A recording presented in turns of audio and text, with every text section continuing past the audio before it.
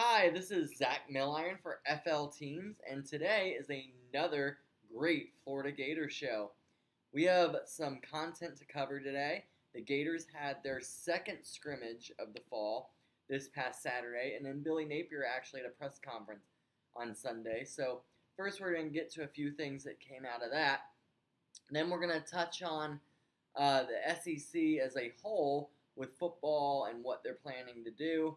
And we even have a game this weekend coming up. It's week 0. And then we're going to finish with a little Gator basketball news. So a lot of great info coming your way in this Florida Gators show through FL Teams. So, like I said, Gators had their second scrimmage of the fall camp on Saturday. Really Billy Napier just went on about how he sees a lot of improvement between the first scrimmage and the second scrimmage, which is always good. He sees guys that maybe were making some mistakes before aren't making them now. He wishes that the offense would have. He wished that the defense would have played a little better, but he was also happy that the offense had more positive yardage and points in the red zone. So even as he pointed out, when you're scrimmaging yourself, one side's going to be a plus, one side's going to be a negative just because you're scrimmaging yourself and with the matchups and stuff like that. But overall, a positive experience, and I think, as Billy Napier said, the Gators continue to improve. He also admitted, though, they have a lot of work to do until they play Utah coming up on September 3rd. So, nothing overly big to come out of camp, which is always actually great in fall camp. You don't want to hear big news coming out because it's usually negative. The one negative was that backup quarterback Jack Miller will be out 5 to 6 weeks after he had thumb surgery. Napier said that it's a similar surgery to what Drew Brees had on his thumb, but he expects him to be back hopefully by week 3 or week 4 at the latest. Again, another reason for Anthony Richardson to really stay healthy this year, because the level of play behind him, especially with Jack Miller out, is, let's just say how it is, questionable at best. Those guys, Kitna and Brown, they don't have a lot of experience, any experience. So it's imperative that Anthony Richardson plays well and stays healthy. Now, is he going to change his game? Is he going to change, getting out of bounds and taking that hit? I don't think you can do that. I don't think you can alter your playbook and plays to not let your best athlete be your best athlete on the field when you're on offense. But just something that the Gators are going to have to be aware of and be, with Anthony Richardson especially, with, preparing his body the correct way before games, adequate time in the training room, stretching, making sure hamstring and all that is good so that he doesn't run into problems like he did last year. Because reality is, guys, if Anthony Richardson goes down this year, the Gators' outlook is probably a lot lower than even what the expectations are currently. And as I touched on in the last podcast, across the board, Florida, again, more projections came out this week. Saturday down south did one. They had the Gators at 6-6, 7-5. So again, not real high expectations for the Gators, but you know what? I say bring it on. I think the Gators are ready to prove something. I think, a lot of the players last year said that they know they didn't play their best brand of football and they didn't represent the University of Florida in the best light. And I'm very excited. I know Gator Nation is very excited about the potential that this team has. And that's one word, potential. This team, they're starting 22. So you're starting 11 on offense, you're starting 11 on defense, is really good. They have some great players. They have some game-changing players. Ricky Parasol got hurt earlier in fall camp. He will be back for the Utah game, looks like, which is a positive sign. If you go down the roster like we kind of did in the last show, starting 11 on each side, the Gators have some players. They have guys that are going to be playing in the NFL one day. The issue is going to be, and this goes back to the previous regime with recruiting, is the 11 after the starting 11. Okay? So, as Billy Napier was talking about in his press conference, for away games, you can dress 70 and bring them. What are your best 70? And after the 22, there's some major drop-offs on certain positions. Now, some position groups, running back, very strong. Gators have a very strong running back core. Okay, quarterback, they have Anthony Richardson. You know, and not a lot of experience behind him. Receivers, same kind of deal. They have Ricky Pearsall, they have Xavier Henderson, Trent Whittemore. All right, but outside of that, they're going to need young guys to step up. All right, offensive line, as we touched on in the last show, they feel really comfortable with 8 guys and definitely with their starting 5. But as you know, the SEC is a physical conference. All right, Utah, very physical football team. Then you have Kentucky. Okay, 2 physical football games right off the bat. If the Gators sustain injuries on the offensive or defensive line, that's not going to be good for them. So, again, when we're talking starting 11 on each side, Gators have some of the best athletes in the SEC, starting 11.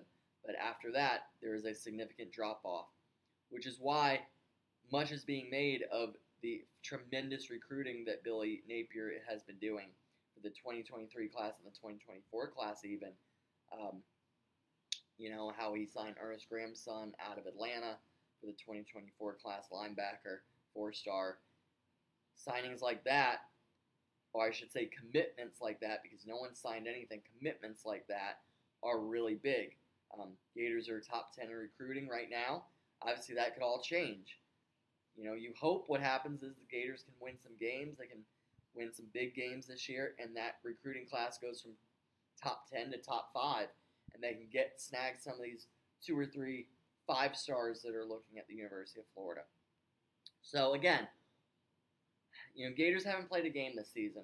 Right now, it's all positive. I think they're ready to prove some people wrong. Going back from last year when people said, again, they had that team meeting during summer workouts when,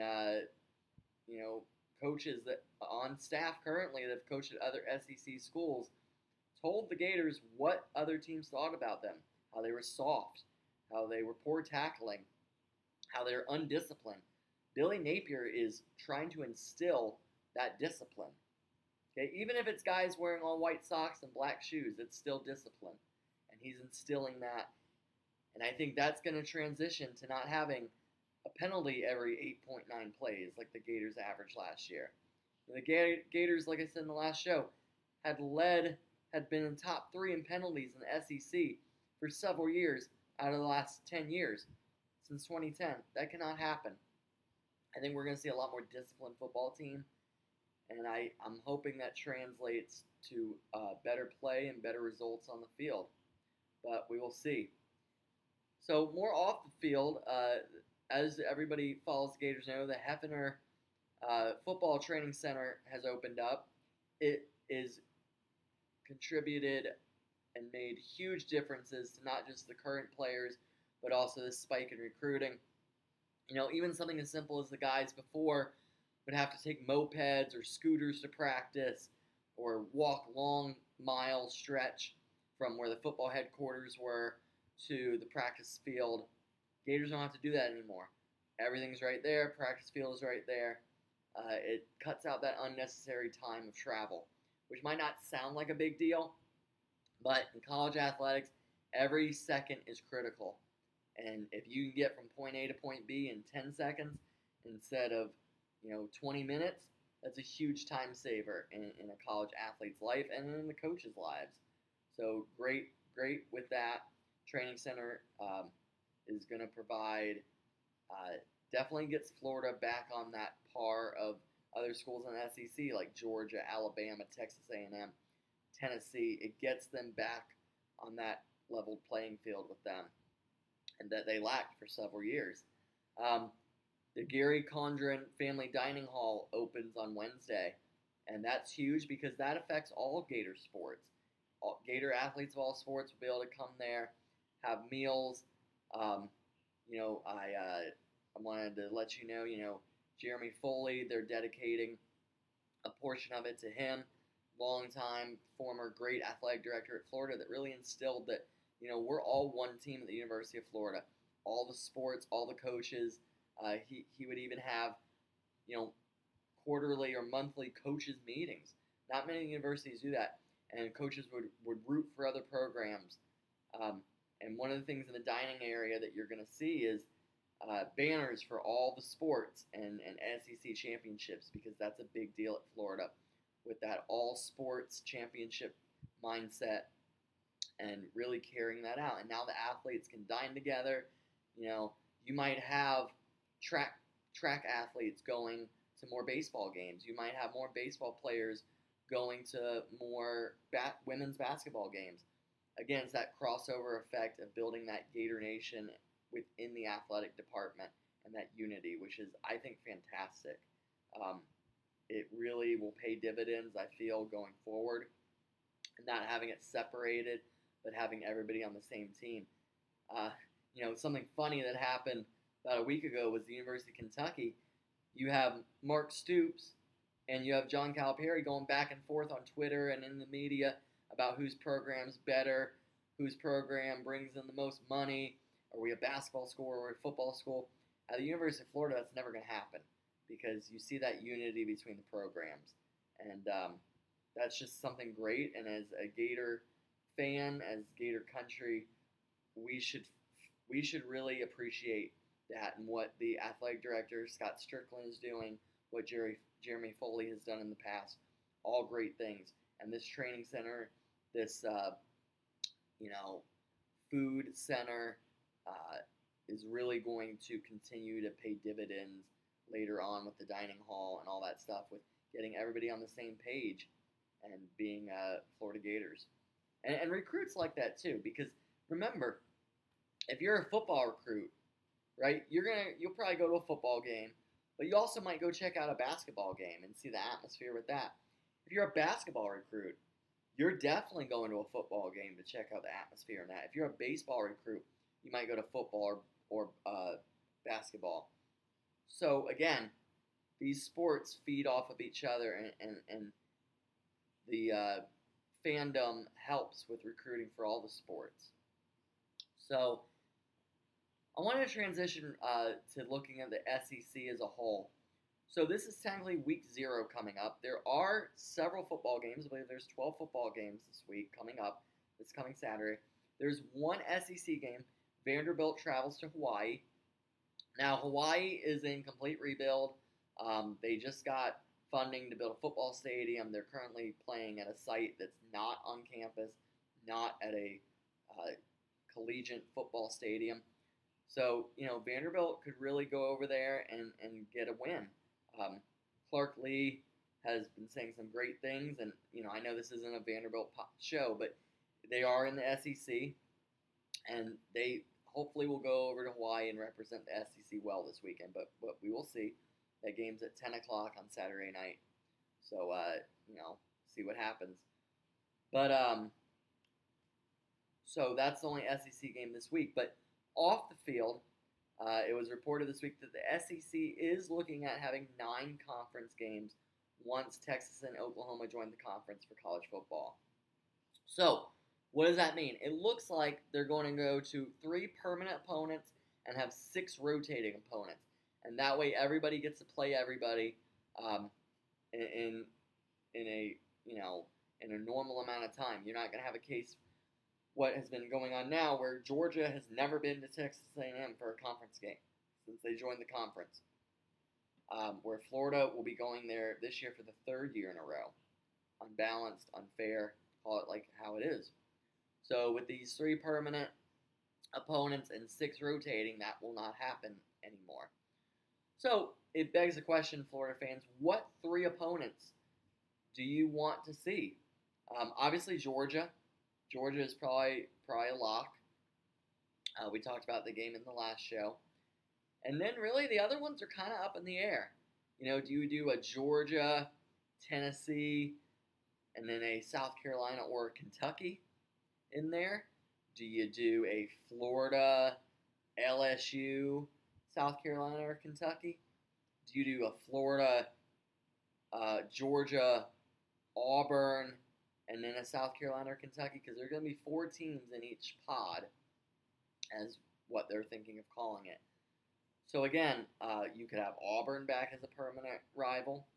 You could have LSU stay as a permanent rival.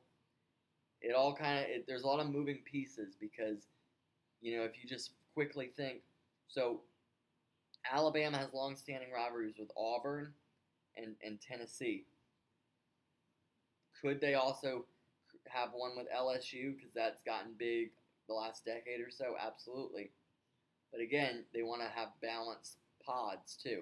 So you're not going to put all, the historically big time, great football programs in one pod and then have a pod of South Carolina, Vanderbilt, and Kentucky because that's not going to be fair, that way either. So some juggling that has to go around. But I think Georgia will definitely be in there. I think it's a toss-up between Auburn or LSU. And then I think it'll be, Tennessee, Kentucky, or South Carolina, one of those. But the good news is with the 6 rotating opponents, Florida will still get to play the other schools in a timely manner. So it's not like you're going to go, 8 years without playing Tennessee if they're not in the pod, or 8 years without playing LSU if they're not in the pod. I would love to see Florida, Georgia, Tennessee, and LSU. I don't think they're going to do that because that's a lot of top-heavy teams in that pod. But, for me, that definitely, when you have Georgia and their Tennessee and their LSU, those would be big games every year. But I also see it the other side with competitive advantage and having an even fair playing field where you might see Florida, Georgia, you might see a South Carolina or Kentucky in there with an Auburn or an LSU, but not all of them. So they're hoping to have all that finalized before the 2022 football season is over, and as soon as they do, I'll be sure to bring it to you here in a show through FL Teams. You can follow the show on FL Teams YouTube, FL Teams on Apple Podcasts, FL Teams on Facebook and Twitter. So let us know your opinion. What 3 permanent rivals do you want Florida to have on their schedule going forward once Oklahoma and Texas join? We'd really love to hear your opinion on that. So transitioning a little bit, so we talked a lot about Gator football and the SEC with football coming up because Florida and Utah kick off in about 10 days. September 3rd is not that far away. Like I said, there's college football games being played this weekend coming up, week 0.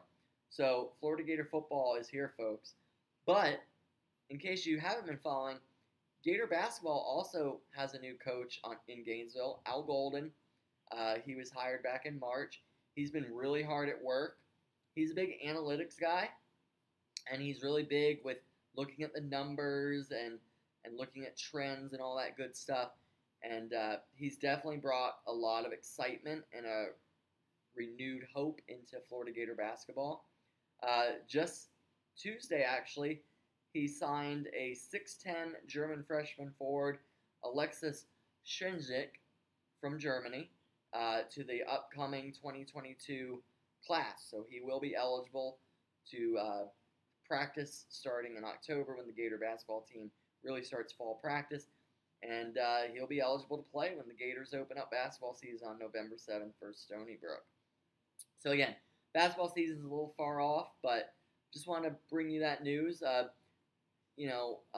Coach Golden has been meeting with Billy Donovan, legendary Florida Gator basketball coach. I believe the court is even named after him. So pretty big deal. It's great that he's getting advice from him. Just like Billy Napier is getting advice from the old head ball coach, Steve Spurrier. Head ball coach Steve Spurrier right there in Gainesville. He has a place in the football offices. So why not?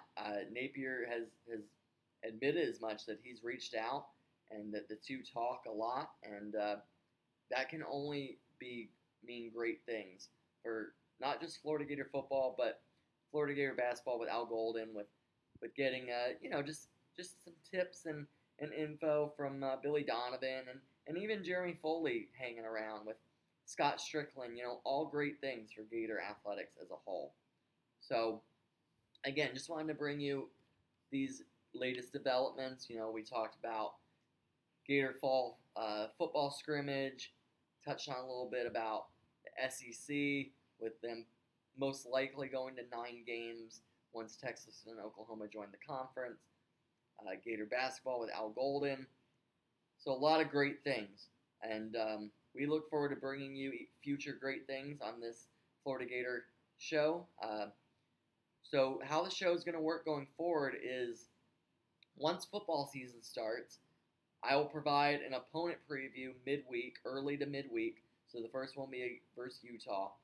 And then we'll have a post wrap-up episode, usually on Sunday or Saturday or Sunday. Monday, one of those days, as far as we'll break down what happened in the game, win or lose, and we'll look at different things around the league. So again, exciting to bring all this Gator content to you through FL Teams. I also have a Tampa Bay Lightning show, so if you're a Tampa Bay Lightning fan, make sure you check those shows out. Make sure you check out all the NHL Tampa Bay Lightning content as well as the Florida Gator content on flteams.com that I provide. And we also have a lot of other great contributors that provide content on all the other teams of the state of Florida. So stay locked in for all the teams in the state of Florida through flteams.com, FL Teams on YouTube, FL Teams on Apple Podcasts, FL Teams Twitter and Facebook. Until then, this is Zach Milliron. I hope that you've enjoyed this show. Go Gators!